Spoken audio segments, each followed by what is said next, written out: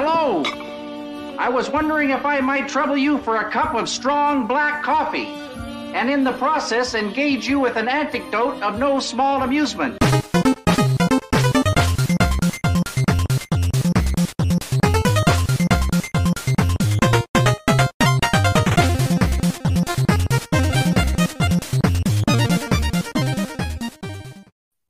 Hello, Herd. I'm very loud. You are, but it's okay, because I still love you. God bless your ears tonight, folks, because we've got a doozy of a show for you. And on top of that, I am very loud. So it's going to be a lot of fun. I am J-Dub. And is this the first time in a month, that we've recorded together? I think so. It's been a bit. So I promise we still know how to sort of do podcasting, but if you came here for professional, high quality content, we did invite a fantastic guest. So you will get that, but not from us. But yeah, we took 2 weeks off. One was by choice, one was not. But we are back by choice, and I'm excited about that. But before that, I was traveling a lot. You were. It was kind of awful for a little bit there. It did suck. It did suck not being in the Fortress of Solitude with you, which I guess is the Fortress of Duotude. But yeah, so I just thought about that as we started this off. Like, we are in the same room recording, and it feels special. It also feels special to have our lovely friend Nick from Podcast of the Wills tuning in live, and of course our buddy Charlie. Much love and good vibes to Charlie. He was supposed to be with us today, actually, to chat about X-Men, because he is an excellent friend. But he got the itis, and so he is recovering from the itis, and we wish him well. And luckily, we're going to have lots of other things we can invite him on. It's true. We have no shortage of nerdy conversations. Except when we do, and sometimes when we do, we pose that to the nerdyverse, the people out there who put up with us. In case you're wondering, we are the masters of the nerdyverse. The masters of the nerdyverse. Ho! Wrong show completely. Oh, I know. Well, but it's our show. And so when we're looking for new and interesting ideas, we've created such a community, and we appreciate that. And we like to take advantage of that. And so we put it out into the ether sometimes of, hey, what's some things we can talk about? Because sometimes ideas come quick and easy, sometimes they don't. And when I asked the ether, the lovely Andy responded, who you may remember joined us for our episode about Solo, a Star Wars story. They are spectacular in many ways and very knowledgeable. They are excellent. No, it's going to be all throughout the episode. Okay. It's all throughout I thought you would be on board with puns. I was not expecting this. You're on board now. Anyway, so Andy was like, hey, want to talk about X-Men? And I was like, you have no idea how much I do, which I never thought I'd say, but in the past year, my opinions on X-Men have changed. How much? Let's find out, because we are going to do an examination. We forgot how to spell. Well, I forget that the camera's mirrored. You get a lot of goofs and gaffs if you tune in live, guys. If you're listening to this after the fact, I'm telling you, it's a lot more fun live. And speaking of live, we are live now with our lovely friend, Andy. Hi, Andy. Hello. Howdy, howdy. How are you doing? I'm doing great. I'm having a pretty good time over here in Maryland. Good. Fun. You haven't lost your mind planning and preparing for this episode? Dark Phoenix almost did it. Really? There's some bad X-Men movies out there, and when you really love X-Men, sometimes it hurts a little bit to revisit some of the movies. Love X-Men, honestly. Well, that's fair. Okay, I'm in between both of you on that one. I can definitely, like, if you approach it from the history, because next year is actually 60 years of X-Men since the first issue, and that's kind of crazy. But Andy, as you and I were talking about, like, when you've been around that long as a series on multiple platforms, it's bound to get weird. Yeah. Yeah, for sure. And X-Men continuity is a lot. There's a lot of good stuff and there's a lot of bad stuff, and it can be really confusing if you want to dive into the comics for the first time. So I can imagine trying to adapt 60 years of continuity into making a movie or a show. Sure. You really do have to try and distill it down to its core essence, and some things do that better than others. Absolutely. Well, and it's like, so we did a series recently going through and journeying through the Batman films up to the newest one. And it was interesting reading about each film and what variety of series, some familiar, some lesser, that the writers decided to pull from. And you know, it's interesting to see a film get made out of 6 comic series and whatnot.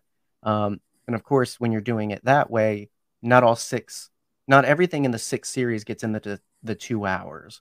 And similarly with X-Men, like, it's really hard to, I'm sure, choose what gets in. Yeah. And then with 20th Century Fox being, in my opinion, a very reactionary studio, you know, film to film and review to review can greatly determine what happens next, for sure. Because I think there's some good footing in some of them, and there's some meh footing in others where they kind of just overcorrected maybe a little too much. And I'm sure that happens in the comics as well. You know, I'm going to be upfront and say that my thing with X-Men is definitely more steeped in the films and the animated series, particularly the original, the 90s one, and X-Men Evolutions. That's kind of my X background. Yeah. So your expectations should be set pretty low. I mean, it was really easy to please me with the movies. Yes, I will say, but they did let me down sometimes. X-Men Evolutions is amazing. Not to spoil my Andy's criteria for what makes a good X-Men adaptation, but I think it might be the highest ranked thing I have on here, actually. Really? So I very much love X-Men Evolutions. Okay. It came in a weird era, and we'll get there, because that part of what we're doing with this whole episode, which lo and behold is going to be an hour of us trying to fit a lot of stuff in. So we're going to become that which we're reviewing, essentially, by not being able to cover everything to every extent, I'm sure. But part of what we're doing is kind of journeying through and examining X-Men throughout the eras, and sort of the strong points, the not strong points, and the overall vibe check of each era, of each iteration. Because, again, 60 years, there's a lot. Yes. So obviously we've got an expert in the field with us in Andy. I've admitted I am a ex-college dropout. I've definitely not explored all of it. You got your XCD, yeah. It's gonna get old fast, folks. It Strap already has. in. I'm ready. It got older faster than the movie Old. But Night Meg, yes. you, hi. Hi. For you and X-Men, where are you at before we even dive into the overall examination and whatnot? How do you feel about it? What's your background with it? Well, I read a couple comics here and there growing up because they were my brothers and I liked to steal their things. And I don't think anything really stuck with me. Like, I can't remember any specific plot points, probably because I was young and reading so scattered. But then I realized the other day that I have seen almost every single X-Men movie in the theaters. Wow. Yeah. I don't know that that's a great badge of honor, but it's definitely a badge-worthy experience. Yeah, it's like Spider-Man. I've seen almost every Spider-Man in the movie in Wow. the theaters. Like, it's nuts. I can't say that I enjoyed them. I'm going to be incredibly honest. But the here. popcorn was great. The popcorn was delicious. I appreciate that you're rocking a mutant shirt, though. That's some mutant solidarity. Listen, Teenage Mutant the Ninja best Turtles. Teenage Mutants out there, in my opinion. Also, Leonardo is the leader. It's Raphael, but I'll let you have it. But y'all are that's another thing you all share though, is you and Andy the love of TMNT. If I Love those recall. turts. Petition to call them turts from now The on. Teenage Mutant Needle Teetles, yes. I'm a big fan. I think we've only talked about Secret of the Ooze on the Yes. show. One of the best sequels ever made. And so, but we'll have to revisit that. Okay. Are we sticking with that statement? Yes, we are. Okay. The opening scene alone of that movie is spectacular, and it sets the tone for the rest of the movie. There's no Casey Jones in it though. I mean, I'm sad about the Casey Jones. I'm not sad about missing the actor. But I will say, and I was hoping our friend Kev would be in the comments to back me up on this. He's lifting heavy things and putting them back down. The best iteration, and I will take no questions on this, of TMNT is Saban's when they cross over with Power Rangers in space. Yeah, that is pretty good. But also Power the whole Rangers, musical tour that they Ninja did, Turtles, pretty spectacular too. I mean, has X-Men crossed over with Power Rangers? I don't think so. Probably not. I wouldn't be surprised if they have. I wouldn't be surprised. You know what? There is a lot of Power Rangers is crossed over with Godzilla, for goodness sakes. Which, I mean, Godzilla technically a mutant. In the 90s, nothing was bigger than X-Men or Power Rangers. Like they were two powerhouses. Sure. So absolutely. So you've seen every movie. Yes. Didn't like them. No. Is that what we gathered from that experience? Okay, so you guys, if you've watched the podcast for long enough, know that I don't enjoy ranking things. I like to say, did I have fun watching this movie or did I not have fun watching this movie? And I didn't have fun watching the X-Men movies a lot of the time. That's fair. Yeah. That's fair. I don't like ranking things unless it comes to Nick Cage movies, and then they're all at least a 1. But can I have words? Luckily, Andy has created a beautiful grading system, all their own for our process. So we'll see where we land on some of those things. Maybe not so much a solid rank from you, but you can come in with the gentle touch of just like, maybe we don't rewatch that one. But I will say I watched all the movies recently, and I have some opinions. So I'm excited to get to that. Yeah, I can't wait to hear. Because I'm going to be a jalapeno pepper, I am sure, in that conversation. But anyway, so part of your homework that we did not assign, by the way, Andy's just that fantastic of a guest. So if you're listening, get them. They're amazing, and they will make your show better. Please. Thank you. Part of your homework, you came up with the pillar eras of X-Men. And so wanted to open up the floor for you to walk us through that a little bit for a time. So if you are a hardcore X-Men fan, you could, I'm sure, debate me on this, but I have broken the X-Men comics into 5 eras that I would consider to be the most important kind of umbrellas of X-Men eras in the comics. And if I don't mention what you consider to be your favorite like time period of X-Men comics, in my mind, it just falls into one of these other eras. So it starts with the original series in 1963 to 1970.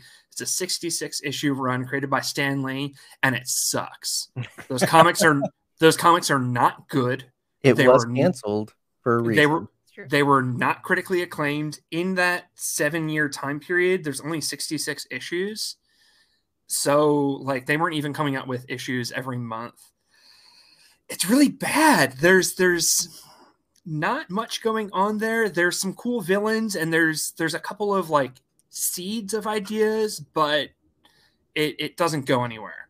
X-Men is then dead for 5 years until it's revived with Giant Size X-Men #1. And Chris Claremont then takes over. And the Claremont run is from 1975 to 1991, which is unheard of in comic books. The fact that he wrote the same story for 16 years is nuts. It's never happened again. This is like a standout thing in comics. And not only does it change comic books forever, but the Claremont run influenced how like stories are told in pop culture. Like there are tons of really influential TV writers who said that because they read Claremont, that influenced how they then like made TV. So his fingers are like out there and have influenced a ton of stuff. This is where the mutant metaphor comes from. So the idea of like mutants being discriminated against and being an allegory comes from the Claremont era. Stan Lee didn't do that stuff. Stan Lee loves to say that he did the Martin Luther King, Malcolm X thing, which is like a not a good allegory. No. It's not great. And like Stan Lee, you didn't even do that. That's Claremont. Right. Stop it, Stan. All of your favorite X-Men characters come from this time period. All of the best X-Men stories come from this time period. The Dark Phoenix saga, the Brood saga, Days of Future Past, the Demon Bear, Mutant Massacre, Inferno. These are all like really legendary X-Men stories. They're all from this time period. It's really dope. I highly recommend reading it. After that, the Morrison era from 2001 to 2004 is short-lived, but Morrison is extremely queer, and their run of X-Men stories is extremely queer. And he really takes the idea of if the mutants are a minority group, what does their minority culture look like? And it really revolutionized the X-Men moving forward with the allegory. Like if Claremont created it, Morrison refined it. The decimation happens in 2005. Wanda, the Scarlet Witch, depowers all mutants except for 200. And there was literally like a chart in the back of the comics with what 200 mutants still had their superpowers. It sucked. And mutants were depowered from 2005 to 2019. Wanda really screwed us, y'all. Wanda really did a bad thing. She said no more mutants. This is why I hate that. I've seen that panel, so that's what that's in reference to. Yeah, Wanda went crazy because she was a woman with known to do. She was a woman with too much power, so she went crazy, and it was a really sexist storyline, and it really screwed the X-Men over, and it's because Marvel didn't have the film rights, y'all. Thankfully, though, and there are some great stories in there, though. Kieran Gillen's run is really good. Kieran Gillen. I personally love the Fraction and Rosenberg runs because Cyclops is great in them, and I love Cyclops. So your mileage may vary in this era, but there's a lot of good gems and there's a lot of garbage. And the X-Men was kind of dead for 15 years. Like Marvel was really trying to de-emphasize them and elevate things like the Inhumans and stuff. They were elevating properties that they had the film rights to. Sure. And then the current era is the Krakoa era, started by Jonathan Hickman with the soft reboot House of X Powers of 10, and it's freaking amazing. This era is really, really freaking good. If you've never read an X-Men comic, you could dive in here theoretically and get caught up fast. And the writers, Hickman's team, he's got a whole team working for him, is taking the best stuff from the Claremont era and the Morrison era and kind of doing their own thing with it now. So it's a fun time. Gotcha. Well, I mean, and like as far as modernizing and continuing the storytelling, it's good to, because what I really don't like is series that are like, all right, we're gonna start fresh and we're gonna do nothing like the last guy. And I feel like you cut yourself off from some good things brought in and inspired by the previous author and the previous helm that could be refreshed for sure, but you don't have to always start from scratch any more than you have to redo what the last guy did. Like we don't always have to have Dark Phoenix in every reboot. No, You know? you don't. Yeah. You really don't. And so, but it's like there's these cornerstones where it's just like either we don't do them because they're cornerstones, or we constantly redo them because they're cornerstones, but we never quite build on them. So to find a series that it is doing that is something to jump in, support, and definitely enjoy while it lasts, because it's rare, I think.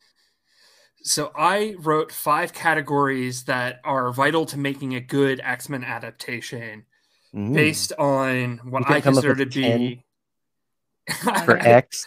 So 10 is the highest that it can be ranked, each category. So the highest Rank score is X. 50. If you got a 10 in a category, that's a perfect score. And I did put an X for X-Men in my little chart here. I did a lot of number crunching. So these categories are how true to it, like how does it honor the source material? The baseball rule, which is the X-Men love to play baseball in the comics. It's a great team sport. My like most controversial X-Men take is that the baseball scene in the first Twilight movie is the best X-Men movie that we've ever gotten, and the fact that it's a like 4-minute scene in Twilight breaks my heart, but that is the best X-Men adaptation. It's the best scene in that entire series of movies. I mean, it's really good. I can believe really that is the sad part, considering I know the content around that scene. Have you never seen the Twilight movie? No. I did watch Vampires Suck, though, starring Matt Latner, voice of Anakin Skywalker from Clone Wars, by the way. He's been in some garbage. He has been. I am so glad Star Wars happened to him. Yeah, he's really talented, but he's been in some bad stuff. So seems like he has fun, though. The baseball rule is like, do we see the characters having fun? Do we see the characters enjoying being mutants? If it's just all drama and all angst, that's part of X-Men, but that's not all X-Men is. How's the teamwork? So X-Men fight unfairly. Like X-Men will like fight you 5-on-1 and have no problem doing it. Like Storm will take out a knife and stab you. Storm loves knives. The X-Men fight dirty and they fight as a team. And the Avengers are co-workers. The X-Men are family. Oh, and that's so good. How's the teamwork in the combat? Like if they're going off fighting 1v1 in the fight scenes, that's bad. That's how the Avengers do it. That's not how the X-Men do it. That's how the movies do it. How's the mutant metaphor handled? So the mutant metaphor can track onto lots of different minority identities, and it's not a one-to-one allegory to any of them, but things like disability, Jewishness, being a minority faith, like being Muslim is like a newer one that's been like getting more traction in the comics through certain characters. Being a racial minority. So Chris Claremont really brought that in with characters like Storm, and then other characters like Bishop and Sunfire. Not Sunfire. Gosh, I got this mixed up. Roberto DaCosto. I am blanking on his superhero name, but characters like that who are black and also mutants. And then like queer identities is a big one that X-Men, it's there a lot, but it's not frequently said out loud. So that can be a little frustrating. But how does the adaptation handle that sort of thing? And then the last category is it a horny soap opera? The X-Men comics are soap operas, and they're incredibly horny. And a big thing about X-Men comics is who's sleeping with who has a crush on who. This character has a crush on that character, but they told this character who has a secret crush on them, and now that person is jealous, and it's a mess, and they're all living together in a big house. And the comics are very, very horny. So if you're going to do an X-Men adaptation, it needs to be a soap opera. I mean, I agree with that. Because, and you mentioned it well with the allegory of family. There also comes the family drama, which is the best part of soap operas. Like the fact that me gosh, has to be close to 20 years later, saw that Bo is coming back to Days of Our Lives, and I'm still like, oh my gosh. Like, it shows like the staying power of soap opera drama Yes. and whatnot. So Well, yeah. that was something that Claremont did, was he would bring characters in and then have them leave and then have them come back later. Mm. So like different characters leaving the team would break your heart. You'd be like, no, like I love this character. I don't want them to go off and like do something else. But then Right. sure enough, 9 months later, 3 years later, because Claremont was there for so long, he'd bring them back. And then it was like a big event that like so-and-so's coming back to the X Mansion. Like, Yeah. oh, the drama of it. Right. Absolutely. Well, and that's something, and that's the benefit to long lasting, but also like long standing leadership, in that you get to plan long term. You don't go by the week to week. You don't go by a 6 month contract. You go by, this is my grand scheme. And so I think that that's part of the thing that hasn't been replicated with X-Men. I think in a lot of things since Claremont is the longevity of things. And I understand it's hard to bake that in. You can kind of force it too much to where it drags on, and then it's got no interest. So no one does care when people leave or come back, or when new series eventually happen. But I think there was a magic formula there where they just kind of were like, hey, you've got this figured out. Let's let you do your thing. And like you said, it was a course changing kind of decision for sure for X-Men and beyond. So I think that's pretty cool. Yeah. And I like how you mentioned, and that's the beautiful thing that I think X-Men does. Marvel does incorporate and has in its history incorporated some representation. Some people claim it was their flag to plant. Some it wasn't. But the beautiful thing I think of X-Men is at some point they decided that it is meant to represent something. It's not necessarily up to question. Now, it can be up to your experience what it represents.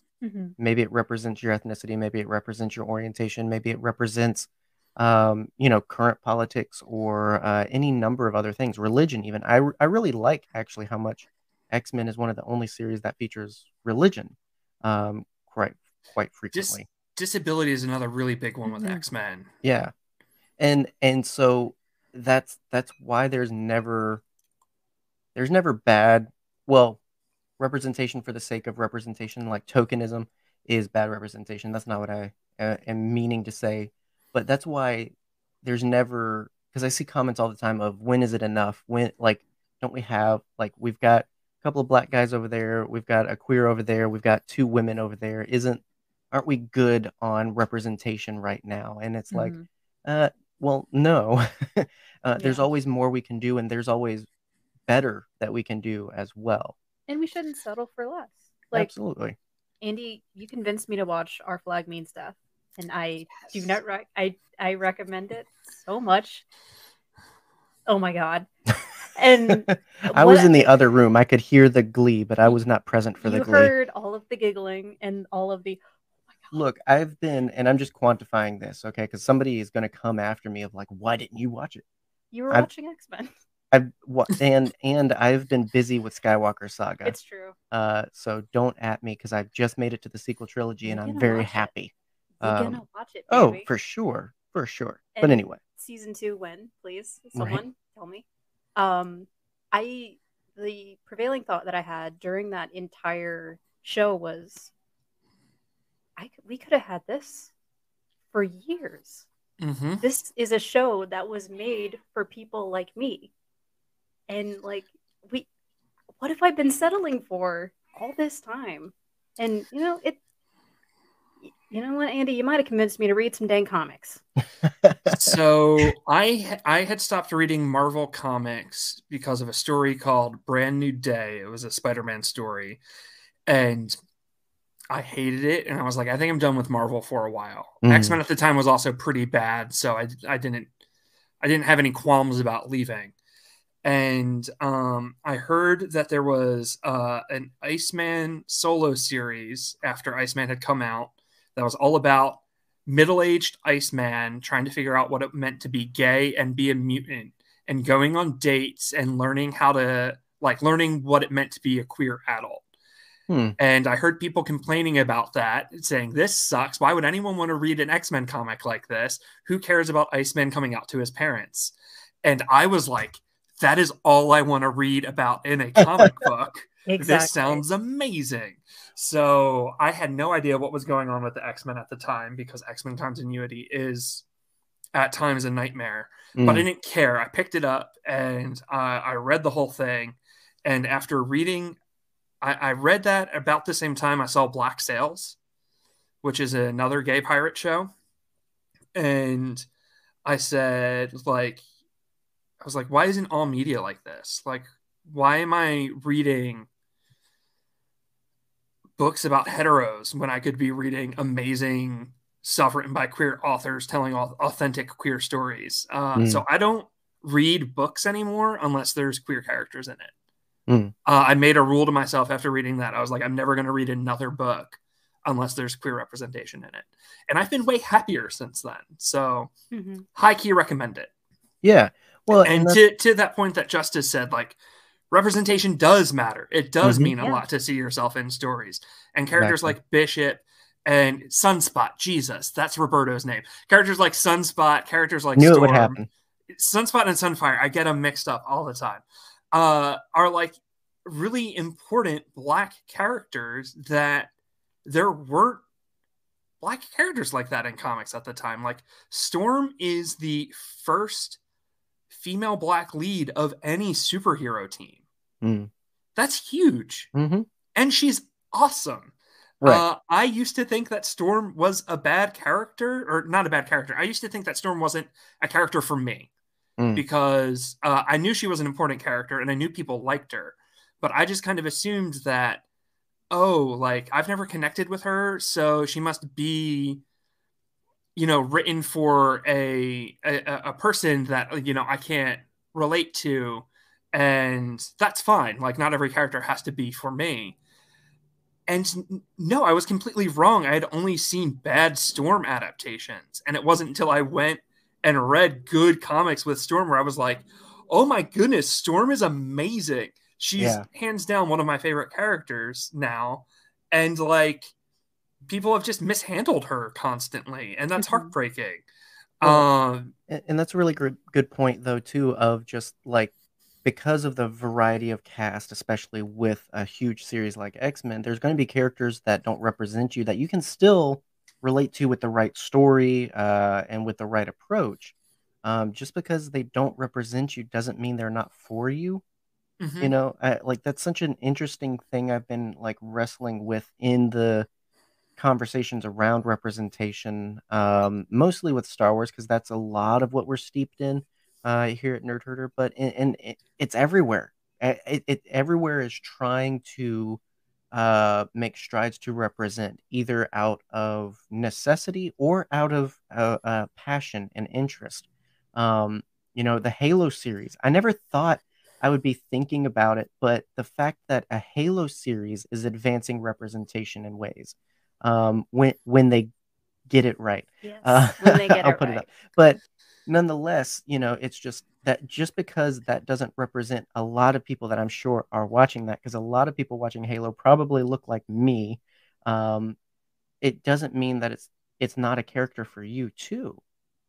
I think there's something so interesting in opening up our eyes to not just see and not just accept representation for them, that character's for them, but to also just see representative characters as characters and journey along with them, just like we would any other character that does maybe represent us more closely, if that makes sense. I don't know if it makes sense. Yeah, I get what you're saying. Yeah. So, but I love that. So if we're ever to make any progress, we've got to dive Buckle in. Yeah. Right. Buckle in, folks. Do the cross buckles. There's not a great audio example of a X buckle, but X buckle yourselves in. The really, really dumb jet buckles. Did they have X buckles in the jet? They did have Okay, X I was going to buckles say in the that'd be jet. such a missed opportunity if they didn't do that. They were dumb. They were X's for that X-Men. Anyway. Andy, please talk. Sure. So I mean, I did everything. I did every on-screen adaptation except for The Gifted, because I haven't watched The Gifted because The Gifted sounded terrible. I'm sure I'll watch it at some point, but I did. Oh, and I haven't watched the anime yet. I do a podcast called Ending Pending where we cover TV shows that have only lasted for a single season, and that's been on our list, and I haven't watched it yet. So I'm gonna get to it, I promise. But yeah, I went in kind of sections. So first is live action movies. Starting with X1. Have you guys seen X1? Yes. Yes. So we're talking. Unless there's a different X1. No. Because somebody No. asked me the other day if I had seen Fantastic Four, and I was very surprised to find out that they meant like that ridiculous, like bombastic, like early 90s, 92. The made-for-TV one? Yeah. And I'm like, no. I love that version. Why have you seen it's like, what in the world? I thought you were talking about the one with checklists. Oh my gosh. It's the only good Doctor Doom adaptation we've ever gotten. But that's a whole nother discussion. That is another episode, and I am perfectly willing to do it because I actually have some kind words for Fan Four Stick, actually. So I have kind words for a scene in Fan Four Stick. It's probably the same scene. Exactly. So anyway, but yes, X1, which was 99, I think. 99 or I was going to say 97, 98 or 99. I know it was later. It was coming into the millennia. Why my parents took 5-year-old me to see that, I have no idea. Fair. I remember buying this at Kroger. I didn't see it in theaters. I've seen none of these films in theaters. I saw this on VHS, and for some reason they had it at Kroger.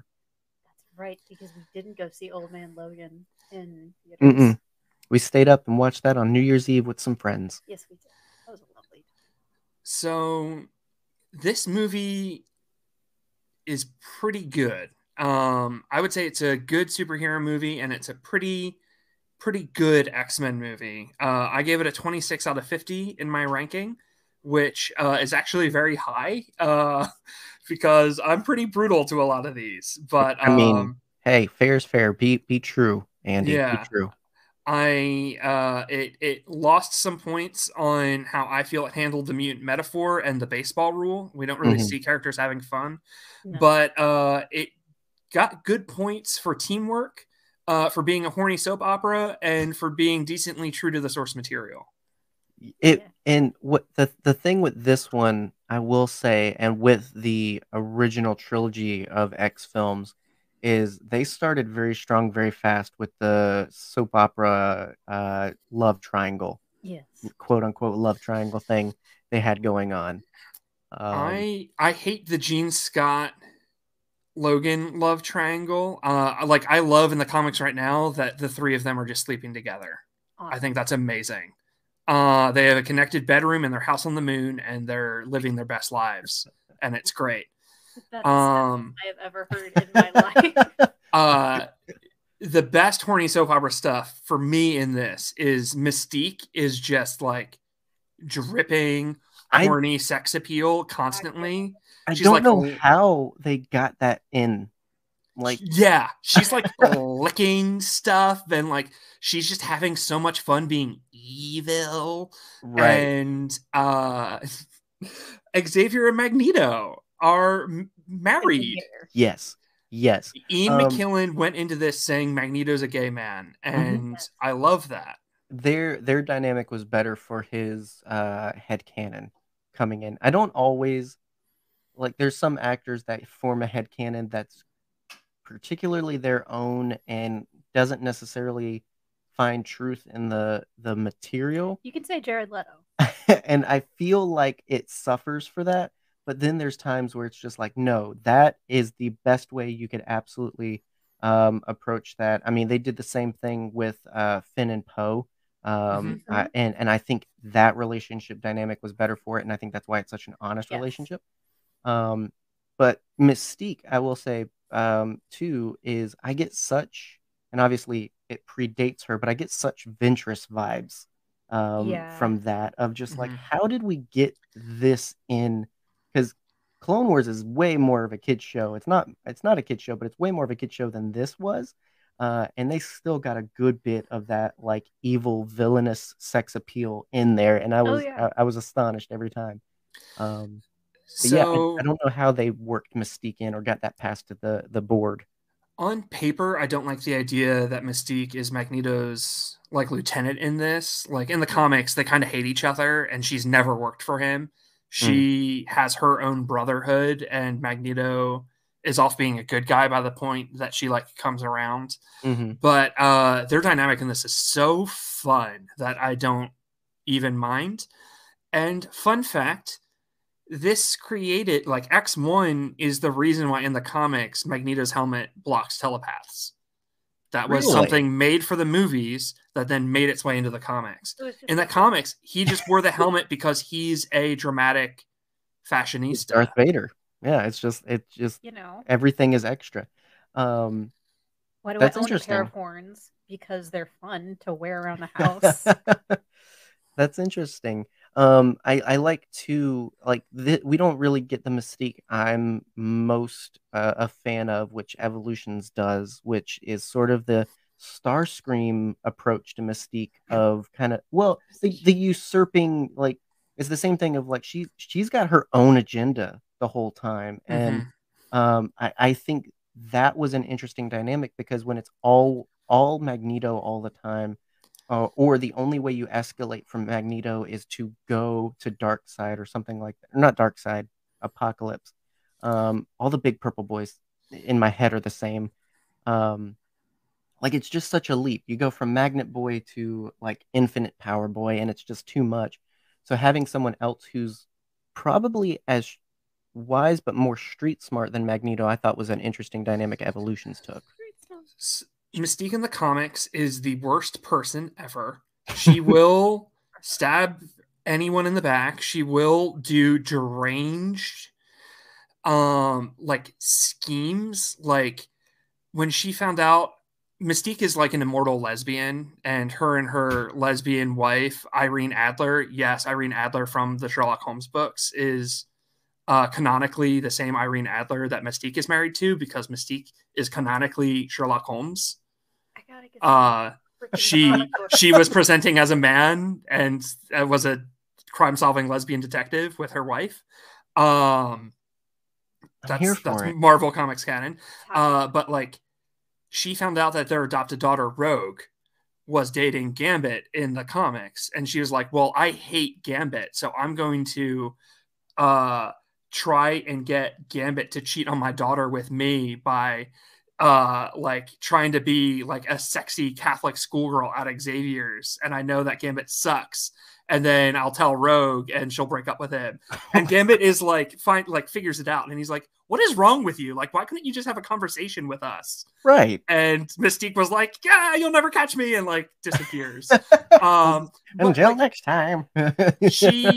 She attacks Magneto at the Holocaust Memorial. Like, she works for the US government and then like kills a bunch of people and then impersonates them. Like, Mystique is always doing like deranged evil stuff. Like, and I love her. Like, yes, work, girl. Like, do your evil plan. Like, go for it. Have a blast. Burn the world down. Right. But then X1 turns her into Vanna White. Basically. She's a bit more of like she's not quite a henchman, because Magneto seems to enjoy her.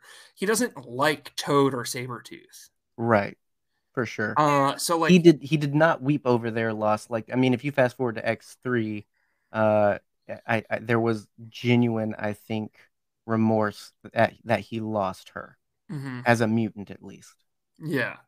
But yeah, Mystique in this, she's not comic book Mystique. She's not like as zany, I guess. She's not as like conniving, but she's incredible. Love her. Absolutely. So what about your rank for X2? So X2 ranks higher. It ends up with a 31 out of 50. It is middle of the road for source material, the baseball rule, and teamwork. We really don't see people having fun except for Pyro, and his version of fun is lighting humans on fire. I mean, And I do love that for him. But it gets a 6 for horny soap opera, so a little down from X1. It's a little less horny, but it gets an X for the mutant metaphor. Yes. Yes. So the thing that breaks my heart with this movie is it's based on God Loves, Man Kills, which is an amazing Claremont comic, where the main villain is William Stryker, but instead of a general, he's a reverend.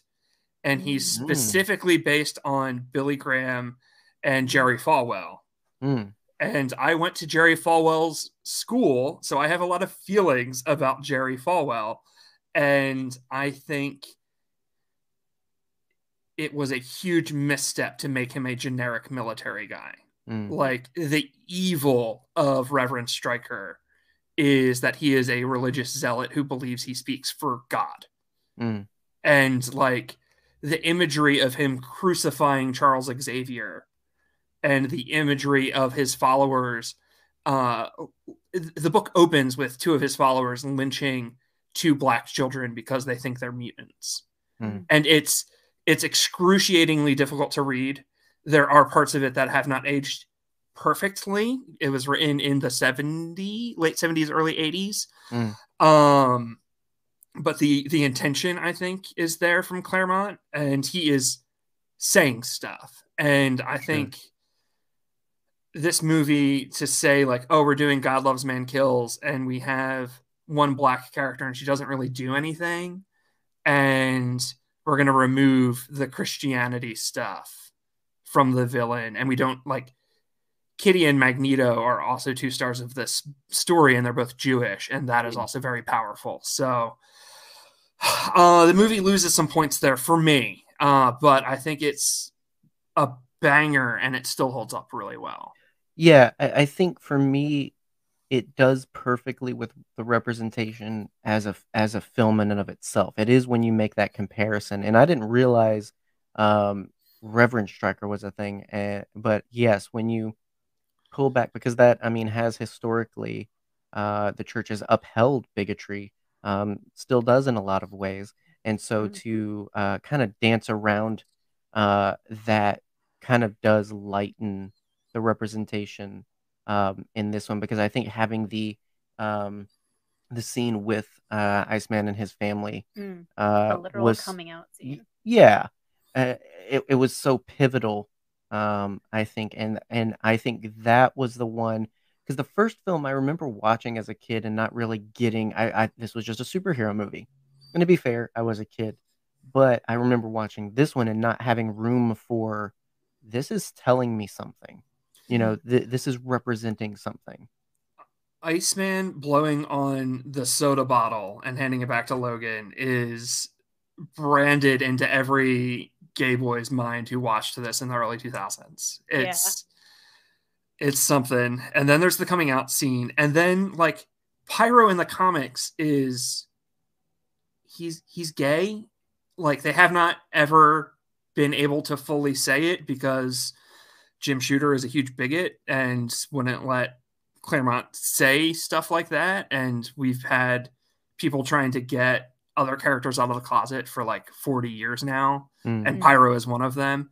But like, comic book Pyro is very gay, even if it hasn't been said. And so, like, Magneto and Mystique, like, taking him in, like, taking this, like, angry queer young man who, like, doesn't have a place to, like, place his rage, and then, like, being sassy on the X-Jet, and then, like, adopting him, and Magneto being like, you're a god among men, like, don't let anyone tell you differently. Like, he's like, don't hide your light under a bushel, let it shine, like, burn the heteronormatives down. Like, it's beautiful.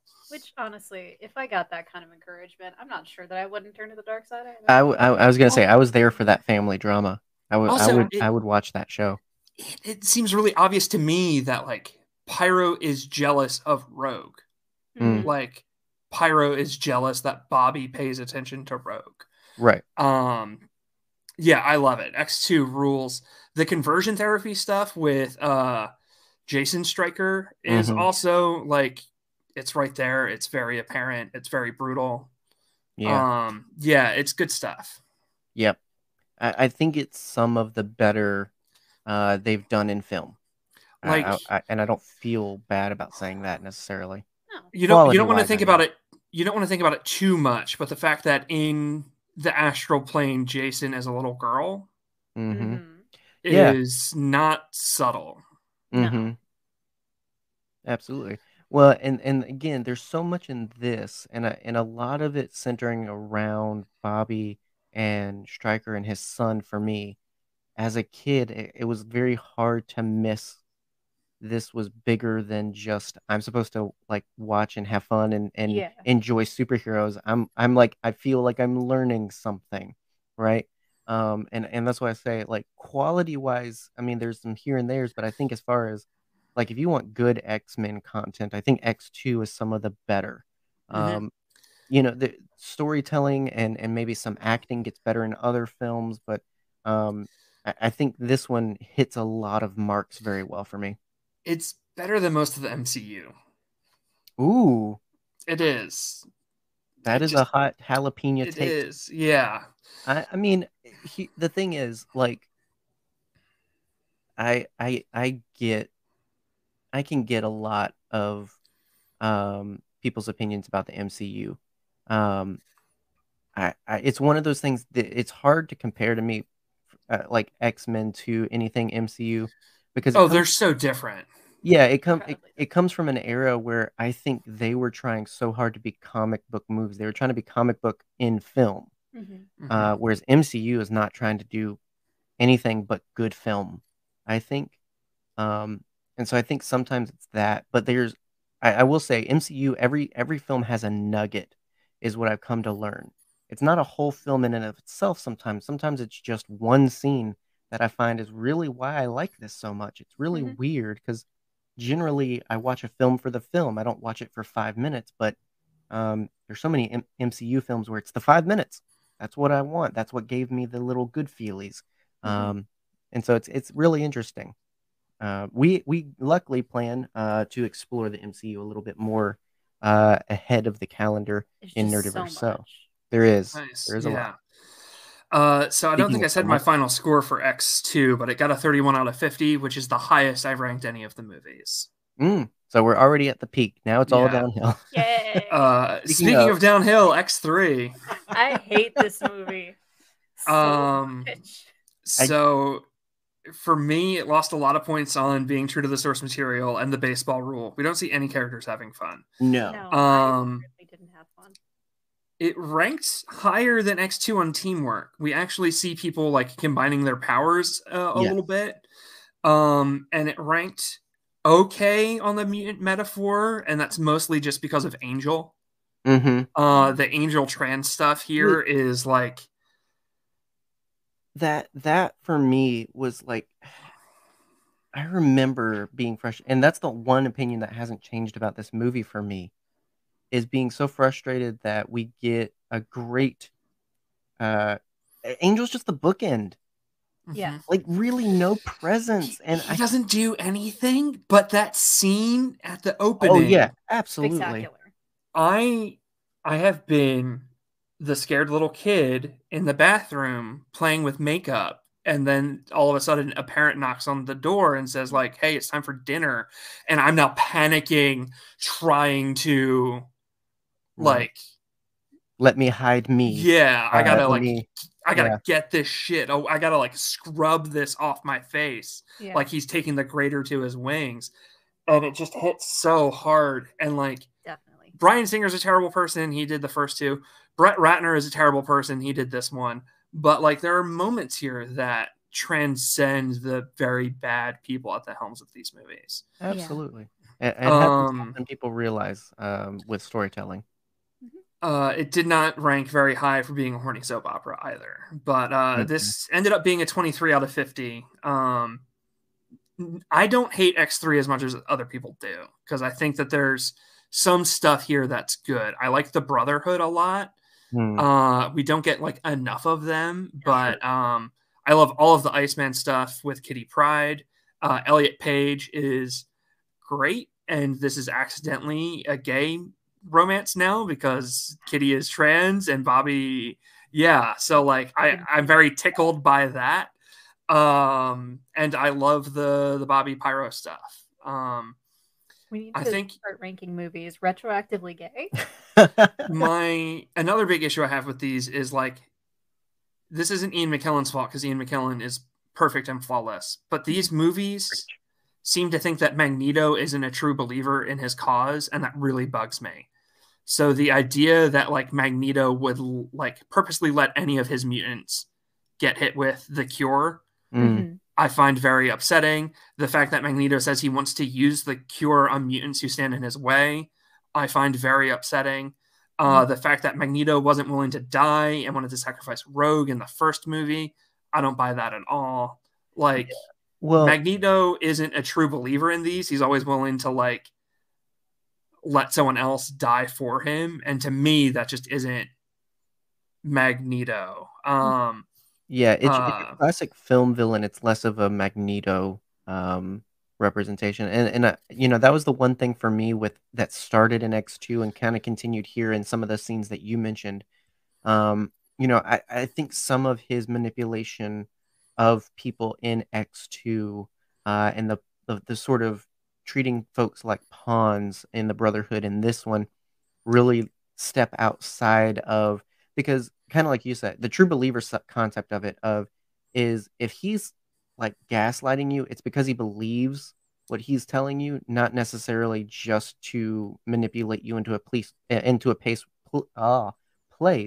I can speak, where you serve him, if that makes sense.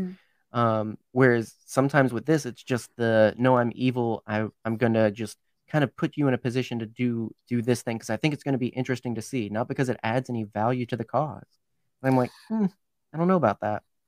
I got to mention this in the chat. Justice said the horny soap opera scene, Jean and Logan in the infirmary, and like, yeah, that scene is very hot. Like, it's very, very horny, but not very soap opera-y. I think on that one. So it did get some, like, it got a 4 out of 10, and I think the infirmary scene is quite good. Yeah. The tent scene is also very good.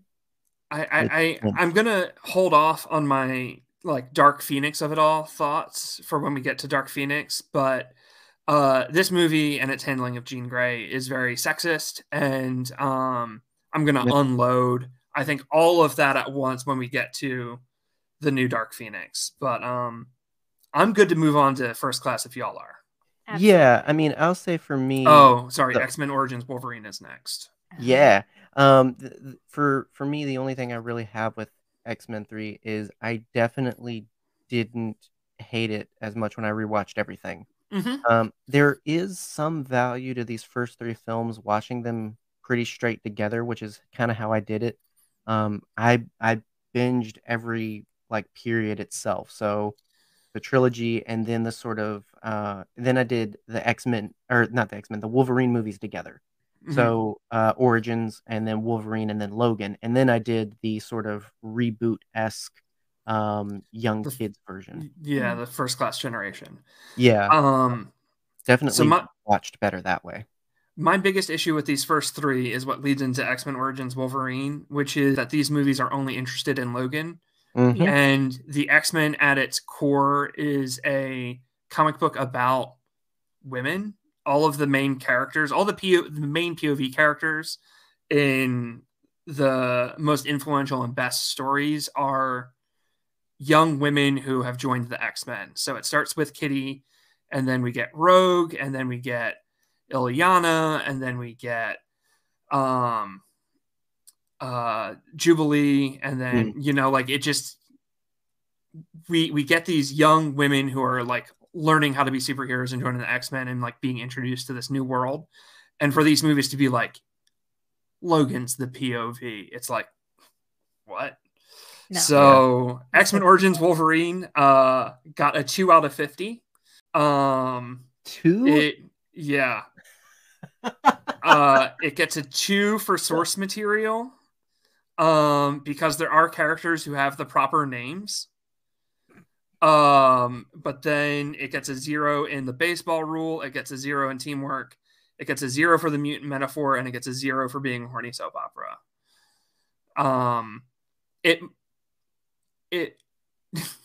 It's a terrible X-Men movie. It might be an okay Wolverine movie. But boy howdy, It's a great Deadpool movie. I will kill you. Said no one ever. It's a terrible X-Men movie. You're not wrong there for sure. I'm just surprised it got so low. I like Taylor Lautner as Gambit, but he doesn't do anything. Like, No. I thought the Sabretooth recast was fine, but he doesn't like get to be Sabretooth really, and like. Well, and the fact that this still tries to exist in a continuity where that's still Sabretooth from the first one somehow, yeah, makes no sense. Like I always remembered that. Like I kind of liked Liev Schreiber, but knowing where he ended up always like made it kind of a bitter enjoyment. It was like I can't really like it, No. because I know where this is going to end up. And like. The worst thing you can do, like I used to say that I hated Wolverine, and it wasn't until, just like with other characters, it wasn't until I read the Claremont run that I was like, oh, I think I like this character now. Logan works best as a supporting character. He cannot be your main character, because if he's your main character, you have to know things about him. And Logan only works when he's really mysterious and you don't know anything about him. And so the fact that they were like, we're going to tell you everything about the Fox Universe's Logan's origin, and it's like, wow, this was all way less interesting than what I was imagining. And like the scenes in the first X-Men movie are way more brutal and excruciating than any of the Weapon X scenes we get in this movie.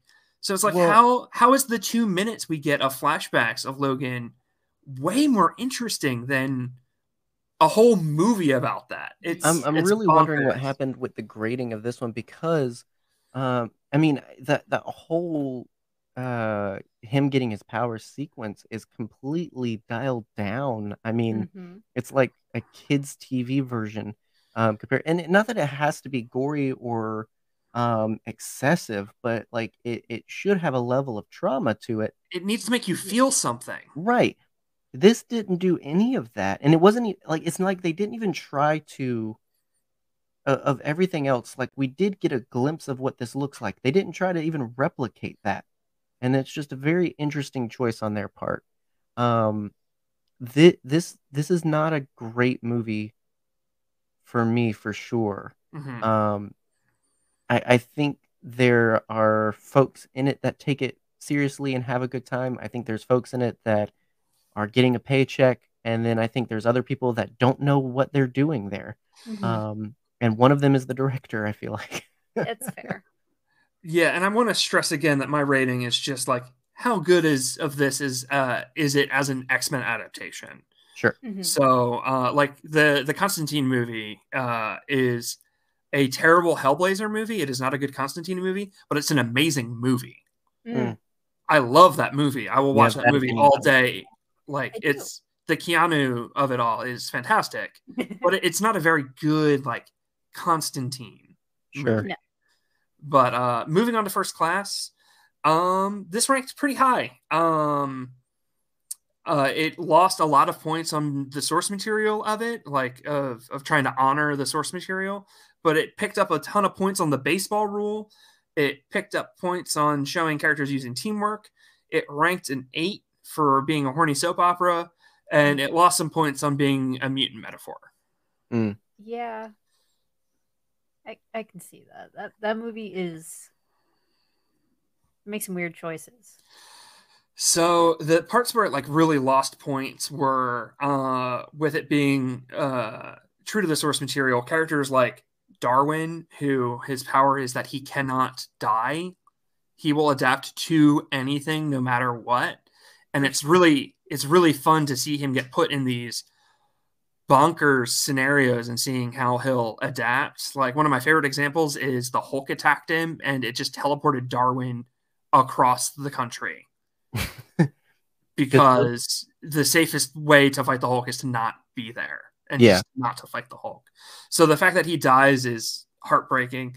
They really screw Emma Frost over, and I adore Emma. She's easily in my top 5 X-Men, and she's just totally mishandled.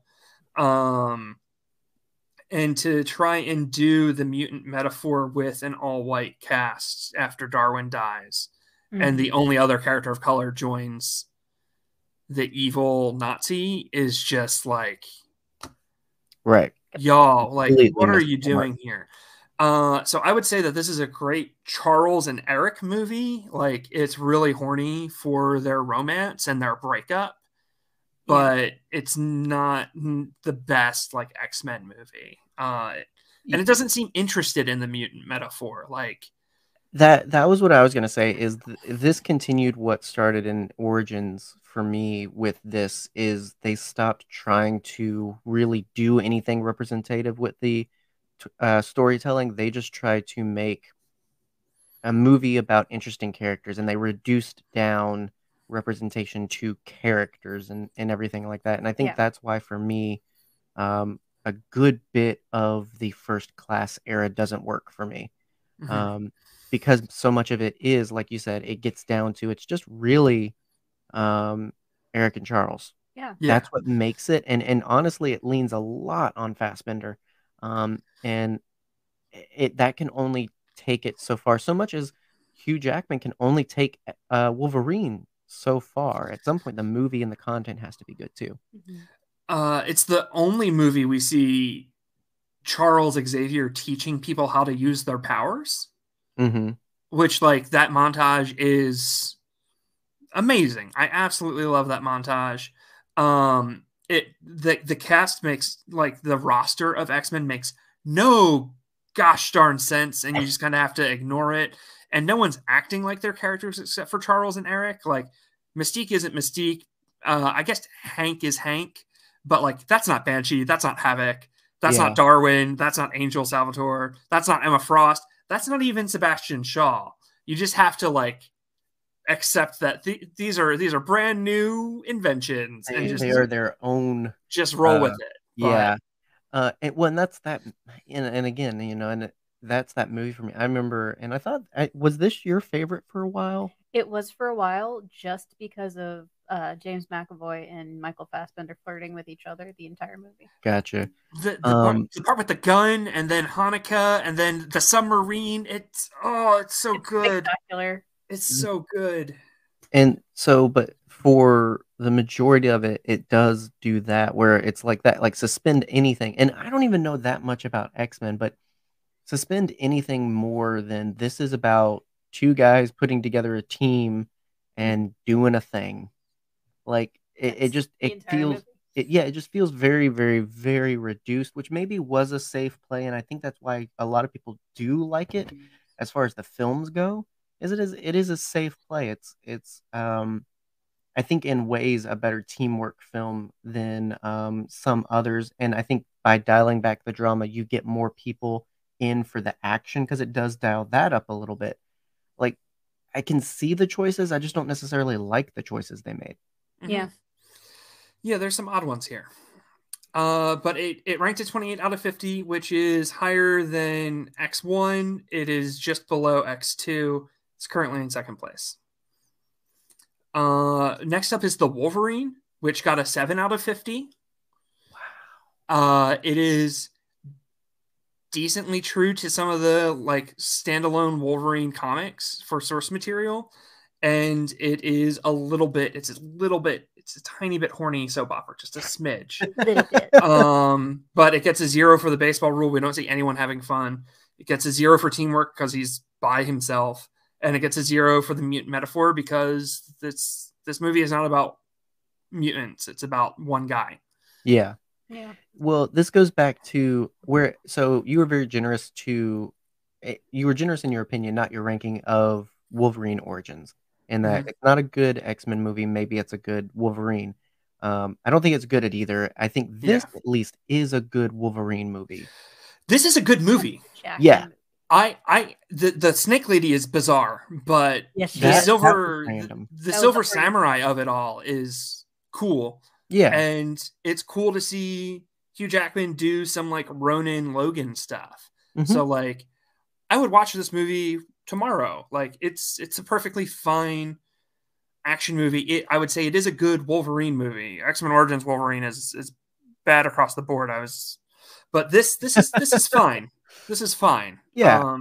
I and that's the thing for me is like, and I get in your ranking, it emphasizes the X-Men. And I think that's why a lot of people, this doesn't work surprisingly more than Origins. Like I have more people that like or mention liking X-Men Origins Wolverine than this. I think people just didn't see it. I think if people watched it, they'd enjoy it, but no one saw it because Origins was so bad. And I think there's definitely that, and I think there's still that sort of cheesy action team. Like put X-Men Origins Wolverine next to like Expendables or something like that. There's the same like flow to the film. There's the same level of cheesiness and like all of that other stuff is like, but there's still something people like about that kind of train wreck. Mm-hmm. And so I think by removing even the littlest bit of glee of, all right, well, at least he's working with ridiculous characters. Sure. Yeah. I think that this one missed out, but I think it's a good movie. I think you just don't like Wolverine. It's not that I don't like Wolverine. I just don't like the fact that they made him 6'2", 6'3". He's born Yeah. like he's just Hugh Jackman is just born that way. Meek Glenn Danzig. That's not Hugh Jackman. Logan is 5'2". I am Wolverine sized, sir. Thank you. Logan taller. I'm an inch taller than Wolverine. Well, also, Logan is a trans man. Yeah. He's 5'2". He's covered in hair. He's, angry, which like is maybe not the best stereotype of trans men, that testosterone makes you, into an anger machine. But he's got cool scars, and he has a bunch of female clones of himself running around. That's true. He does. There's over 100 female clones of Wolverine. Either they're trans or he is. I'm just saying that's just you how might it be works. onto something, Andy. Yeah, That explains all of the art I've seen with top scars. And that one of the things I love about you, Andy, is just the way you look at things like that. I mean, Terminator is a movie about Jesus. Batman's a Christmas movie. Wolverine is trans. You heard it here on Nerd Herder first. Yeah. No, Alien is a mummy movie. A mummy? Mm-hmm. It's a 1930s, 1918s mummy movie, but set in space. That's actually a very brilliant way to look at that. The ship is a pyramid. Yeah. The alien is, a cursed mummy, and it's taking out the colonists who have come who don't understand it. That is super interesting. Yeah, I like that a lot. That's a great way to describe that movie too. See, this is why you should have Andy on your podcast. Everybody deserves an Andy. Please get you an Days of Future Past ranks real high. It's a 28 out of 50 here for Days of Future Past. It got pretty even, like pretty high for source material, the baseball rule, and teamwork. We see a ton of cool teamwork in the future scenes of characters using their powers in interesting ways to help each other. One of my favorites is Magneto chucks the X-Jet at the invading Sentinels, and then Storm hits it with a lightning bolt so it explodes. And like Blink is doing all sorts of cool combos with like Bishop. She's like opening up portals and he's shooting through them. Dope. Love that stuff. It loses points on the mutant metaphor again, and it's not very horny at all. Yeah. For me, it's all the stuff you mentioned with the future that I like about this movie. Seeing the original cast interact with the new cast is so beautiful. Like Sir Patrick Stewart telling James McAvoy we need you to hope again hits me right in the feels. And being really young and in the closet when those original movies were coming out, and dreaming of Patrick Stewart coming to bring me to the X-Mansion where I would be accepted, and then to have him come back again for this movie was just like amazing. Yeah. I like the design of the like old timey Sentinels too. They look like classic cars. They look like old timey Corvettes, but robots, and that's really cool. Yeah, it looked like they rolled off the Ford assembly line Mhm. with this, which is very of the times too. Um, I, there's nothing about the concept of the plot, and I'm sure I'd love the comic, um, but it's some of the execution in film, and like I said, I think I'm just very critical of the first class era cast. And so when it jumps between characters and cast that I'm invested in to them, I think I kind of eh. This is the last time Mystique is worth watching. Like, this is the last time Jennifer Lawrence is worth watching in these movies.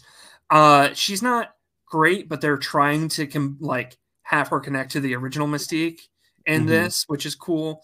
Hank like going back and forth between human and mutant form is super frustrating and lame. The Quicksilver stuff is cute and fun, but then he leaves for no reason, and it's like I feel like y'all could really use a speedster still. Yeah, Right. good idea. And they would have stopped the assassination too quickly. We wouldn't have had a yeah, and just the like too much Wolverine again. Like Kitty Pryde is the main POV character in Days of Future Past, right? And I get why they felt like they had to switch it with Hugh Jackman because he's been the face, the face of these movies for so long. But it, I don't know. I've had enough of him by this point. So for sure, fair. For sure. And I think that's the thing about the because honestly, First Class and Days of Future Past, those themselves, those for me kind of end an era and begin a new one as we go on from this. And I think that was kind of the goal, is a reset. And I think I as someone who enjoys the later films benefits from the reset, because these two movies are only necessary to get that reset for me. Because definitely we see a dynamic shift again. Like you mentioned, Mystique kind of tapers off. We get more interesting characters, I think, in place of her. Well, we're moving forward. We're about to go drastically downhill after this one, which not to me. Do you like Age of Apocalypse? Yes, I like Apocalypse and Dark Phoenix. Yeah. So for me, it's honestly X2, X1, Dark Phoenix, Apocalypse, and then Logan the Wolverine, and then probably Future Past, First Class, and then Wolverine Origins. I have a lot of good things to say about Dark Phoenix. Actually, I'm super chaotic. I have almost nothing good to say about Apocalypse. And like we might as well just talk about the apocalypse of it all. It got a 5 out of 50. It gets 2 better points than for Wolverine Origins, though. It is better. It's not the worst on here. It got a 2 for source material, and it got a 3 for the baseball rule because I like that they went to the mall. That was good. That's a fun scene of like the characters spending time together. I almost call this the Fast and Furious rule because I love that the Fast and Furious movies end with them like having a cookout constantly and like having some Coronas. You gotta have the one scene. This mall scene to me is like, oh, like they're family, like they're going to the mall together. They're talking about Star Wars. That's cute. But man, this movie is. How do you misuse Oscar Isaac so badly? See, so that's fair. That's probably the fairest thing and the biggest thing, because I like so much around the film. I wish the villain was better. Better portrayal, better execution of. Like they should have just done Thanos rules. I think in that of just do it CGI, because I liked Oscar in it. I didn't like that he was not as intimidating in stature, not as good to look at. I do get the Ivan Ooze comparison.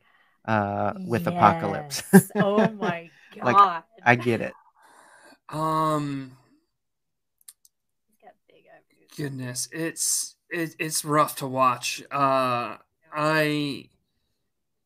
don't understand, like, Mystique, like, leading the X-Men is absurd. Like I said before, she is like the worst possible person in the comics, and like I love that about her. I Mhm. love that she's a terrible, mean, vengeful, spiteful woman. I love her. Mhm. Like, Definitely I want to shows see her a her lot. do. I want to see her. Yes, I want to see her do terrible things, for reasons that maybe I understand and maybe I don't. And for her to be like leading the X-Men is just like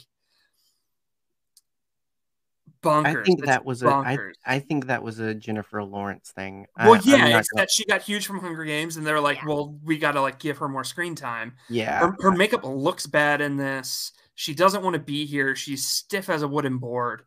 And Dark Phoenix couldn't come fast enough for her. I do like the costumes at the end of the movie. Mhm, Like, they actually look like X-Men costumes. I like that for sure. I like the actor that they got for Storm and for Psylocke, Mhm. but they don't do anything. Angel can fly and he dies in a plane crash. Like, there's just a lot of Went out like strange Leonard Skinner, man. It was there's a not great. there's a lot of strange decisions going on here. And it's very busy. It's very hard to tell who's fighting who and what's going on. And I don't know what Apocalypse's plan or goal was. I don't think It's they did either. yeah. Again, for me, for sure, Apocalypse can definitely be better. That's the biggest thing for me that can get better about this one. I think the biggest thing, and I'll agree in a lot of the, especially when you draw the lines to source material, it's not as great there, I'm sure. But this one, unlike many of them, was fun again to watch.